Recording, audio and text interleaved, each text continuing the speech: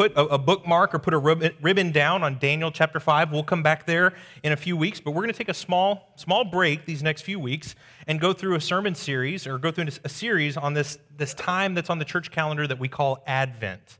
The word itself, Advent, is just a way to convey the arrival of something that you've been excited for, the coming or the arrival of something huge and important, which of course we as Christians claim about the arrival of Jesus by being born fully human. We're going to see through a few different men that preach up here, through our Advent readings, through our worship, and really through our liturgy overall, that, while this season might be a little bit more focused on the birth of Christ than maybe we do at other times of year, I really hope that what we do this season, this coming month, is what we do every Sunday. I mean, I hope that churches like this one are just as laser focused on who Jesus is this week as they are every other week, proclaiming the incredible truths of God becoming man, of God living among men, of God dying at the hands of men, and God raising up victorious over sin and death, and God ascending back into heaven in order to restore man. But as you could tell from our Advent reading earlier in the service, our theme this week is joy. Our order might differ just a little bit from other churches or what you might be used to. We might feel those pangs of tradition, or, maybe I'm putting in quotes, doing it the right way. But I hope you feel that, we as a church are not bound by Scripture in this observance in the same way that we are with something we would say like, communion or baptism. We believe it's a good, tangible way to remember, but we also have the freedom to kind of contextualize and make it fit best for this situation. So with that in mind, the elders were discussing, and we said, we want to start this with joy. I mean, it's so easy to feel like joy has been in short supply worldwide for the past couple of years. And I mean, we can just be blunt and honest. The past few months here, it's been hard to find joy. And that's okay to admit. That's okay to be at that point. But whether it's here, whether it's in our church over in Killeen, whether it's really anywhere, the question is, how can you be genuinely happy about anything these days? With all the violence, sickness, hatred, division, and hard-heartedness we encounter on like a Tuesday morning. I mean, it's just something that we encounter all the time. But the answer is simple. It's the Sunday school answer. We have Jesus Christ as our source of joy. More than anything that tries to pull us back into the very real pains and sins of the world, we cling to a Savior who is infinitely more beautiful and real and hopeful and joy-inducing than anything else we could try to find. Just like the writing said earlier, Jesus is our greatest source of joy, which is why we place our hope in Him. Like I said, our text this morning comes from the first 18 verses of John chapter 1, which is often called the prologue to His gospel. This is one of the richest passages in all of Scripture. And I would go so far as to say that if you're wanting to know who Jesus is, this is one of the texts that you have to come to and reckon with and work through. I'm calling the sermon today, God in the Flesh, which you're probably thinking, man, that was a real stretch there, right? That's pretty clear if your eyes just scan the title of maybe the section that you have in Scripture or the first few verses, right? But think about it. Of course, Jesus is God in the flesh. We're going to see that some things that we understand and think are really clear or understandable actually require some deep reflection and some deep working through.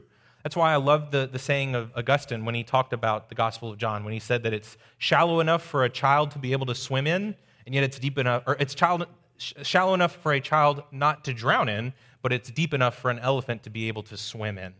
Think about that. If you read more of John's gospel, which I'm going to encourage anyone, if you're not in a Bible reading plan or if you're not reading the Scriptures consistently, don't wait till January 1st. Start now. Let's go through the Gospel of John during this time of Advent.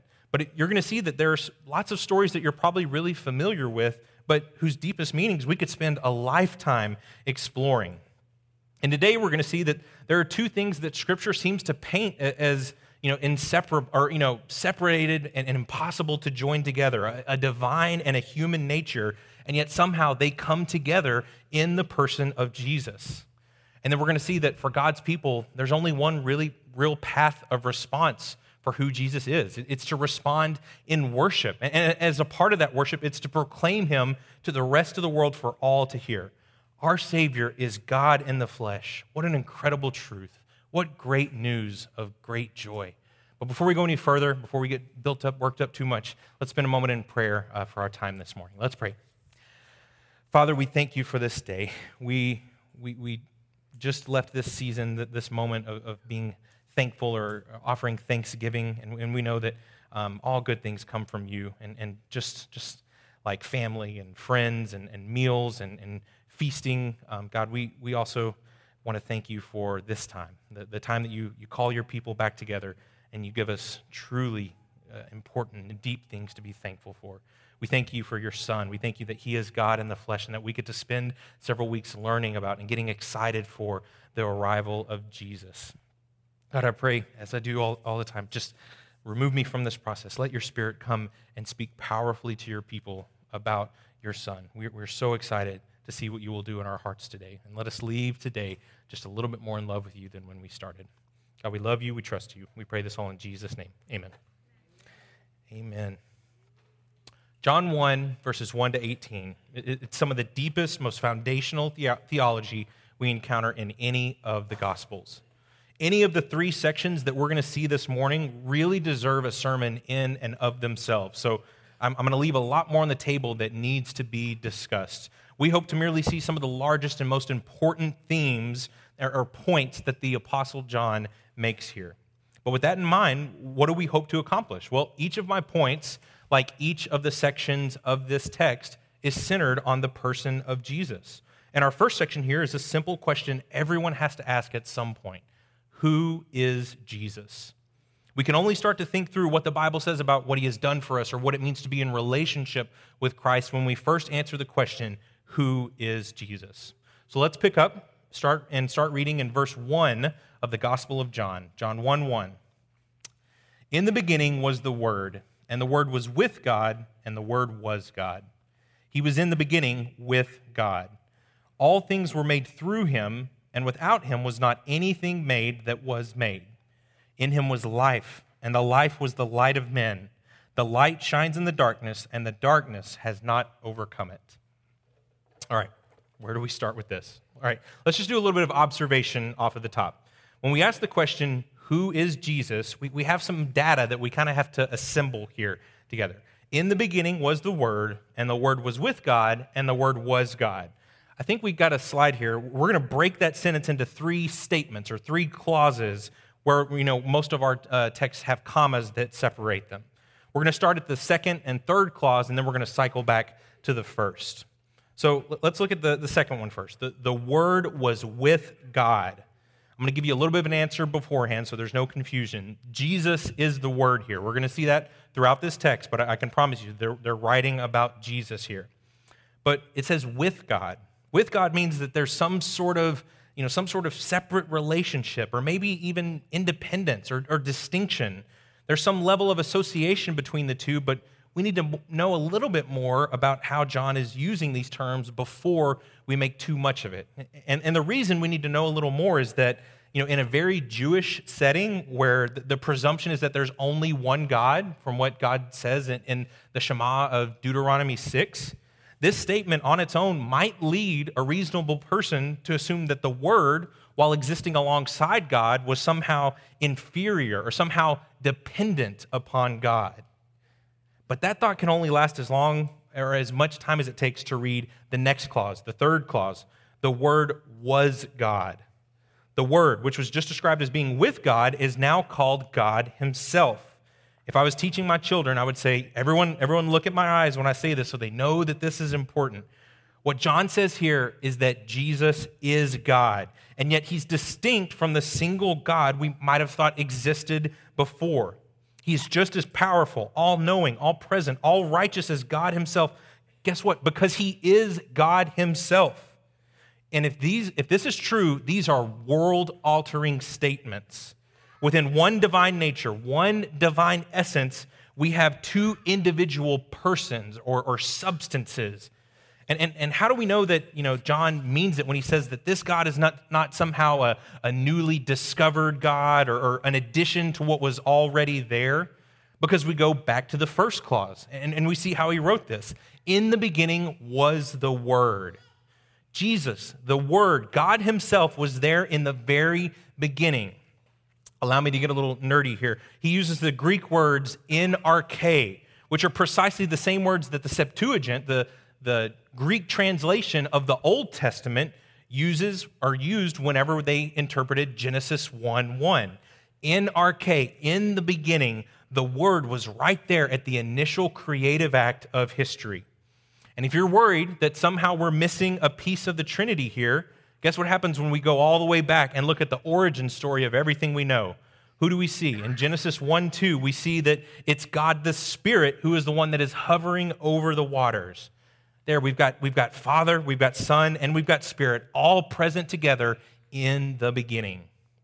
And yet when God actually starts his work of creation, what does he do? The action of creation starts when God speaks, which means words come out. The creative word we see in Genesis 1 is the very same word we see in John 1.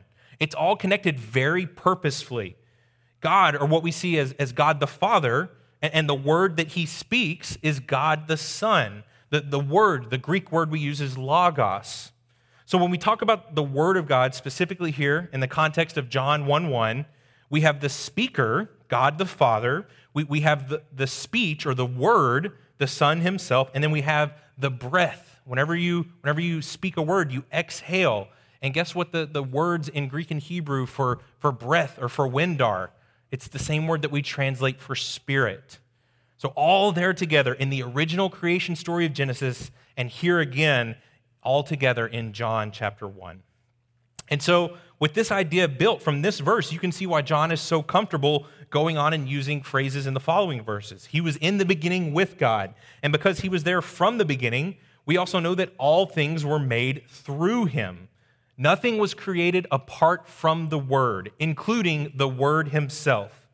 And why do I say that? Well, there's a good likelihood that John, at the time that he wrote this gospel, was writing against a certain ideology, a certain separation of the spiritual world and the physical world that eventually culminated a few hundred years later in this idea called Arianism. I think there are lots of modern day applications of Arianism as well, and it's a historic heresy that the church has consistently rejected. What Arianism says is that Jesus is the most important created being in all of creation. I know that sounds like something we would instantly recognize, but if you go look at a recent survey, I think it was in Ligonier Ministries, they said over half of professed evangelicals agreed with this statement. They would say that Jesus is the most important creation or the most important created being in all of creation. But that idea cannot survive this passage. The Creator cannot be created. From the very beginning, Jesus was an integral part of the story, the origin story, the creation itself. And since God is the creator, the logic is abundantly clear. If God creates and Jesus creates, then Jesus is God. We can have life in God the Son. We can have light in the darkness, all because of Jesus, the Word, God himself in the flesh. So as I was preparing this week, I was kind of stuck on just how best to illustrate this. How can you show that there is so much more that meets the eye when it comes to how we see Jesus? And then I remembered a sermon that an old pastor friend of mine preached a few years ago, and he talked about this guy. Hopefully he's up here. Do we have that cool picture? All right, there we go. Does anyone know what that is? Has anyone ever heard of a mantis shrimp? Yeah? Okay, all right, we got some marine biologists in training here. I like this. The mantis shrimp. Well, if you haven't heard of this, prepare to be amazed. The eyeballs that you see there, they're kind of sticking out on their own in a weird little way. Those contain the most advanced set of optics that scientists have yet to find in the known created universe. So just for kind of comparison, our eyeballs have we have three of what are called photoreceptors, three kinds of cells that can receive red, blue, and green light, and then they mix it all up together, and that's how we get our color spectrum. That's how we can see different kinds of colors. But not this guy. Each eyeball that the mantis shrimp has a minimum of 12 photoreceptors, up to 16, and they think that there are some species that might have 20 different photoreceptors, which means our brains literally cannot comprehend how things look through this animal's eyes. All sorts of lights and colors on spectrums that are invisible to us are as clear as day to this underwater creature. And in a very small analogy of what we do when we study the nature and the person of Jesus, we need to realize that our current ability to see Jesus has certain limits. There's only so much that we can know of Jesus right now. We understand that Jesus is exactly who Scripture says he is, just like the Father and the Son are exactly who the Bible says they are. We have enough knowledge of God through Scripture to know him in a saving and close and relational manner. But when we see God face to face, either after our time on earth is complete or when Jesus comes to rule again, it's going to be so much better. I mean, we're going from 3 spectrums to 12 to 20 to something just much more than we can even comprehend right now. God is exactly who the Bible says he is, and yet there's so much more for us to learn and grow in and experience. That's why in our setting today, we need to be people who take the surface level understanding of God and then continue to do the work of understanding and learning and growing in knowledge of him well. Academic types call this type of work theology proper. What all that means is just plumbing the depths of God himself. But this isn't an academic discipline. This isn't something that's meant to be at a seminary. This is something that you and I and everyone else who calls on the name of the Lord should be engaged in. We're to study things like the unity of God and yet the distinction of 3 different persons. We need to be willing to ask and try to answer the big questions about Jesus, the union of 2 natures in one person. And our authoritative source, our place of study, ultimately must be here. It must be contained within the written revelation of God. We must be willing to listen and study and learn from others, but always test everything we encounter, especially ideas about who God is, who Jesus is, in what God has given us specifically so that we may know him. When we start there, we're starting to do that work and hopefully finding the joy that comes in knowing who Jesus is, that he is God in the flesh. So in a way much better than I ever could, the Apostle John has established exactly who Jesus is. He is God himself, and yet he is distinct from the Father. But the question then becomes, what exactly is this person, this word, capable of doing? We have an idea of the who, but now we need to try to work through the what. So the second section is simple. What did Jesus do? Let's read starting in verse 6. There was a man sent from God whose name was John. He came as a witness to bear witness about the light, that all might believe through him. He was not the light, but came to bear witness about the light. The true light, which gives light to everyone, was coming into the world. I'm going to pause there real quick. So we've got a quick aside on the testimony of John, and don't get confused. This is not the same John that wrote this. This is John the Baptist that he's speaking about here, and his work as a witness to Christ. But the main thing I want you to see is that there is a specific purpose and a specific mission to the word coming into the world, and that this coming into the world in a new, unique way, it did not happen in some sort of vacuum. This has been predicted long beforehand. If you've ever read any significant amount of the Old Testament, you'll see time and time again that there is just this big idea that this longing, this looking forward to a Savior, a salvific figure, someone to redeem Israel from its sins. Just in our first few studies in the book of Daniel, we've seen Jesus pointed to as a cornerstone, one that Christians build their entire life upon, and yet for those who reject him, it's something that will crush them. God's covenant people have been waiting for over 400 years since the last bit of Old Testament scripture has been written. And who have they been waiting for? They've been waiting for Jesus. But then it doesn't go according to plan, or at least to Israel's plan. Let's read in verse 10. He was in the world, and the world was made through him, yet the world did not know him. He came to his own, and his own people did not receive him. This is meant to be the bad news before we get to the good news. Israel had their chance. Their Savior came from among their own people, and they missed him entirely. Rather than drawing close to him and paying attention to and worshiping Jesus, they rejected him. They cast him out. They hated him. Later on, we're going to see that they even go so far as to murder him. And what is this? This is a kind of expansion or even an escalation of the idea of Israel rejecting God that pervades so much of the Old Testament. And in a weird, hard right kind of tangent to explain this or maybe picture this, does anyone here know who Mick Jagger is? Okay, hopefully a couple? Okay.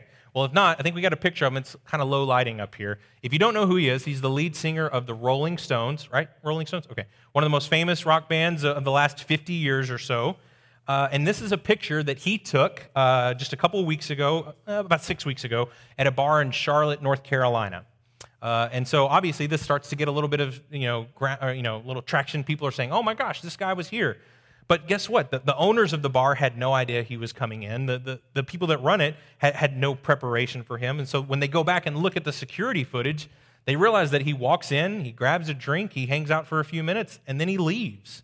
They had no idea that one of the most famous musicians alive was among their midst. He just had some time and then left, unnoticed by a bunch of people who otherwise probably would have been falling over themselves to try to get a picture with him, just had they known who it was. But that was a crowd that wasn't expecting this celebrity.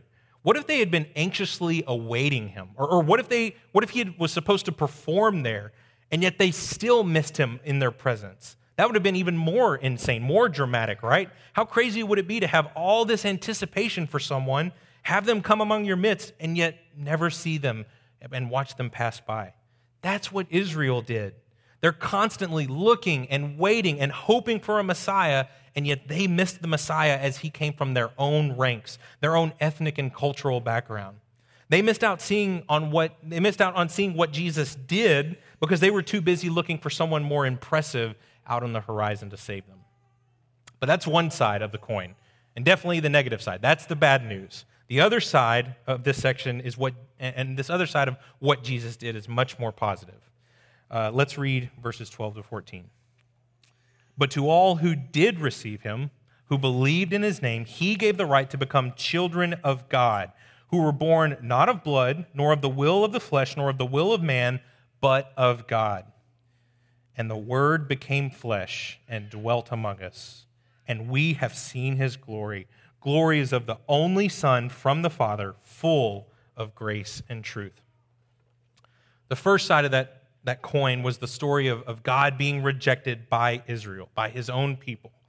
But we see the covenant people of God before Jesus' arrival are just as prone to worldliness and rejecting God as anyone else. But for those who, in fact, did receive him, who believed in his name, there's something much more radical that happens here. They're changed. They're born again. They're adopted into the family of God. They're able to be called sons and daughters of the Father. And they can look at other sinners in a new and beautiful way as other new creations, as brothers and sisters united in Christ. And those people get to rejoice in the culminating truth from this passage. God, in all of his glory, dwelling among his people once again. John 1:14 is one of my 2 or 3 favorite verses in all of Scripture. The Word became flesh and dwelt among us, and we have seen his glory. There's so much to unpack just in this verse, but let me try this. Our small group over at Grace just finished up a 12-week study going through the book of Exodus. And the climax of that story, the last few verses in Exodus chapter 40, are the story that's just simple and yet earth-shaking. The glory of God comes into the tabernacle and dwells among the 12 tribes of Israel. This is where it gets fun. The tabernacle was an ohel, was a tent. And guess what the Greek word for dwell is here? It's the verbal form of the Greek word skene, which is a tent. Saying that he dwelt among us is saying that he set his tent up among his people. It's saying that he is the true and greater tabernacle, that Jesus is the way that God's glory is now visible for all of us to see. The work of Jesus, which began at the incarnation, is to reestablish the presence of the glory of God among his people. And that work begins by the Word which becomes flesh. When we say that Jesus is God the Son incarnate, that word incarnate is simply our big idea today. Jesus is God in the flesh, whose mission is to dwell among his people and eventually die in their place for the forgiveness of sins and the restoration of a sinful people to a holy God. When reading this text and looking at Israel's rejection of Jesus, I need to remind myself, and I think all of us need to remind ourselves of a simple caution. You know, we like to look at that and think that we would not have been like the Jews who missed Jesus, and instead we would have had it all figured out. We're somehow smarter or more informed today, right? But that's not the case. I mean, if Jesus came upon the earth for the first time today, we'd probably do the same thing that his own people did here. We'd reject him outright. I mean, that's what the vast majority would do. That's the likeliest crowd that you and I would find ourselves, were it not for the grace of God.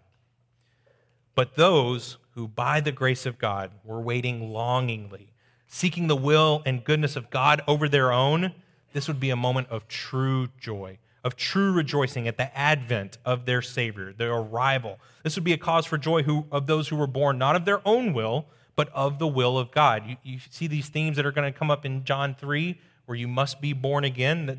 The seeds are planted right here in the first few verses.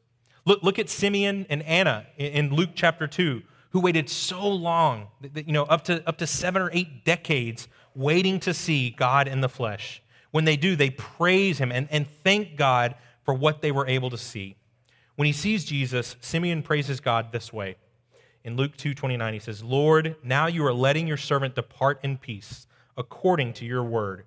For my eyes have seen your salvation, that you have prepared in the presence of all peoples, a light for revelation to the Gentiles and for glory to your people Israel."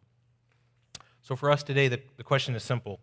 Are we as ready for Jesus today as Simeon and Anna were here? Or are we so busy looking for cultural relevance or influence or power in our day and age that we forget to look for our Savior? Are we able to see what Jesus did for us by living, dying, and rising again as something more than just a good story in a good book? Do we recognize our own tendency to worship stuff as something as equally worthy of our hope and our joy that is meant to be set aside for Jesus alone?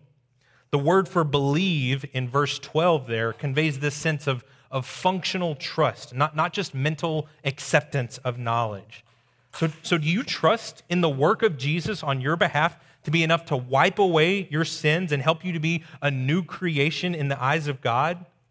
And if you're not there yet, if you haven't placed your trust in Jesus, let me ask you to consider it now, today. Look to God and see what he did in the utterly unique person of Jesus Christ. Look to him for salvation. Look to him for repentance and forgiveness of your sins. Look to him for love. Look to him and what he did for true joy. So this brings us to our last section, which is really kind of a huge piece or a huge bit of application for us.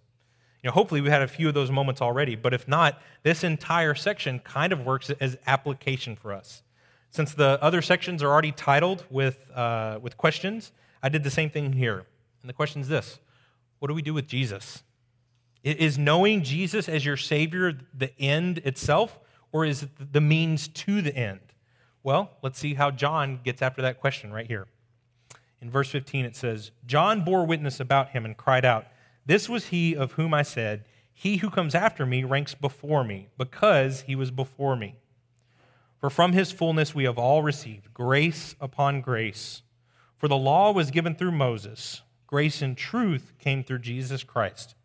No one has seen God, the only God who is at the Father's side. He has made him known.'" All right, so there are some really cool things to see here. The first is what we have in the parentheses, at least of the ESV translation, where he says that he was before me. Now, we got to remember our context here. John's writing this probably after all the events of Jesus' life have come and gone. He's writing all of this knowing what has already happened, what's going to follow in this gospel, which means he's very familiar with what happens in John chapter 8, when Jesus shocks everyone by saying that the world-shattering statement of "before Abraham was, I am." This is another clear claim that Jesus will make in this gospel, that he is God himself. And I can't help but see John using a similar bit of wordplay here, because he was before me. Then in verse 17, you have this idea of something coming through one of the titans of the Old Testament, Moses himself, and yet it finds greater fulfillment and purpose in Jesus Christ. It says that the law came through Moses, which is true, and it's a good thing. The law served many purposes, but at its core, it shows and reveals our desperate need for Christ and the salvation found in him and nowhere else. But this is really neat. The words grace and truth have a loose translation connection to the Hebrew terms for everlasting love and faithfulness, which is some of the strongest covenant language that God or even his people use when establishing or firming up or describing the relationship between a covenant God and his covenant people. So where we see that the law is just one of the results of the covenant that God made with Israel through Moses, we now see that the true covenant, what we call the new covenant, comes only through the person of Jesus. I think the Apostle Paul does a similar bit of cool wordplay here in Galatians 2. There he's kind of comparing and contrasting what the law can and cannot do. And he makes this great statement in Galatians 2:21. He says, I do not nullify the grace of God, grace upon grace from Jesus, for if righteousness were through the law given to Moses, then Christ died for no purpose. That's a strong statement. And then finally, we have verse 18 in our text. John ends his section with a strong statement of the word's divinity, which says the only way to get to God, the only way to see God is through me. That's how you are able to know him. He's going to repeat this in John chapter 14. But he wants you to know at the beginning and at the end of this text exactly who Jesus is. But with that knowledge, how do we respond? Well, what should we do next? Guess what? It's straightforward. We take the news of Jesus and we proclaim it to the world. Gospel means nothing more than good news, which means we simply report what has happened to those who do not yet know the good news. And if you aren't sure, look down just a few verses where Jesus makes his first appearance kind of in narrative form in John's gospel. In John 1:29, the next day, he being John the Baptist, saw Jesus coming toward him and said, Behold, the Lamb of God who takes away the sin of the world. This is he of whom I said, After me comes a man who ranks before me, because he was before me. The other Gospels make it clear that John's task is to proclaim the arrival of the Lord's presence. And look at his reaction when he actually experiences it. It's spontaneous proclamation and adoration. He's saying, Behold, this is the one, the Messiah, the Savior that we've all been waiting for. He's right here. Look at him. To anyone who's looking for salvation, look to Jesus. So what are we to do? We do the very same thing that John did. We proclaim the Lamb of God who took away the sins of the world. This is engaging in the mission of God here on earth, what is often referred to as the Missio Dei. That means that we do the work and we reason with people who doubt that Jesus was either fully God or fully man. We work through ways that make it seem like Jesus does not fit modern definitions of love or tolerance or truth. And then we pray that the will of God would be to help people be born again into a life that worships and walks with our Lord. Don't be afraid of Jesus. And if you're trying to share the truth of Jesus with others, don't be afraid to tell others of Jesus. Use your testimony or use the testimony of Scripture itself to help point people to the Lamb of God. And then from there, let the Holy Spirit take it, and you'll be amazed at what happens when he goes to work in our place. I asked the question at the beginning of this section of whether or not knowing Jesus as a Savior is an end or a means to an end. And the truth is that it's not really an either-or answer, but more of a both and. The gospel that saves you is the same one that you need to hear preached here every Sunday, the same one that should send us out on mission together throughout the week. And in keeping with the theme of this morning, that mission is meant to be an avenue and an opportunity to experience joy. Now, sure, anxiety and uncertainty and fear are normal emotions to feel when it comes to sharing the good news or the gospel with other people. But guess what? If Jesus is our ultimate source of joy, it should be joyful work that we give ourselves to. I think an easy way to picture this is a physical reminder from the past that's kind of been recently replaced by cell phones. But let's see. Does anyone remember those photo inserts in your wallet? Or maybe a better one, does anyone have those physical photo inserts in their wallet? Okay, good. All right. For those of you that don't know, for you young children that are probably in those wallets somewhere, they were this perfect little place that you could physically put in your wallet or your purse, and that you could put printed pictures of your friends or your family or your loved ones. And so whenever that conversation steered just right, you were able to crack that baby open and start showing off that family. I think these are extra potent or extra dangerous in the hands of maybe newly minted grandparents because they are ready to show those babies off. Are they right? Okay.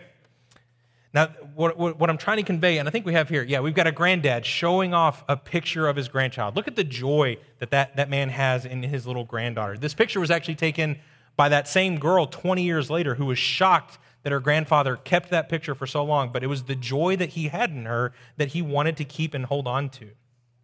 But what am I trying to say? I'm trying to say it's easy to show off what you have great joy in. So what do we do with Jesus? We look at him in amazement, and we find joy in him. And then we go and declare that very same good news that was so important to us. Behold, the Lamb of God who takes away the sins of the world.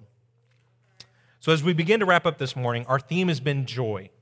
Jesus is our greatest source of joy, and the Gospel of John and his prologue here remind us why. How do we find joy first in who Jesus is? Well, we remind ourselves of the depth of our God, and especially in the truth that Jesus is fully God and fully man, all at the same time. Our Savior is impossibly great to comprehend fully, and yet he still pursued you and me with everything he had. Where's the joy in what Jesus did? It's that he reversed the effects of the fall, where we were cast out from God's presence, and yet he's able to bring us back into the presence of God, and we're able to see God much more fully and much more beautifully than we've ever been able to before. And then finally, what we do with Jesus is to joyfully engage in his mission on earth. We happily share the good news because it's precisely that, good news of great joy. It's not a chore or it's not a task that we do to get extra credit holiness points, but it's the happy labor that Jesus has called us to join him in. This Advent season, I pray that because of Jesus, it is a special season to you, to your loved ones, to this church, and to this section of the world, this part of the world where God has called us to. And that because of that, all of us experience a little more joy.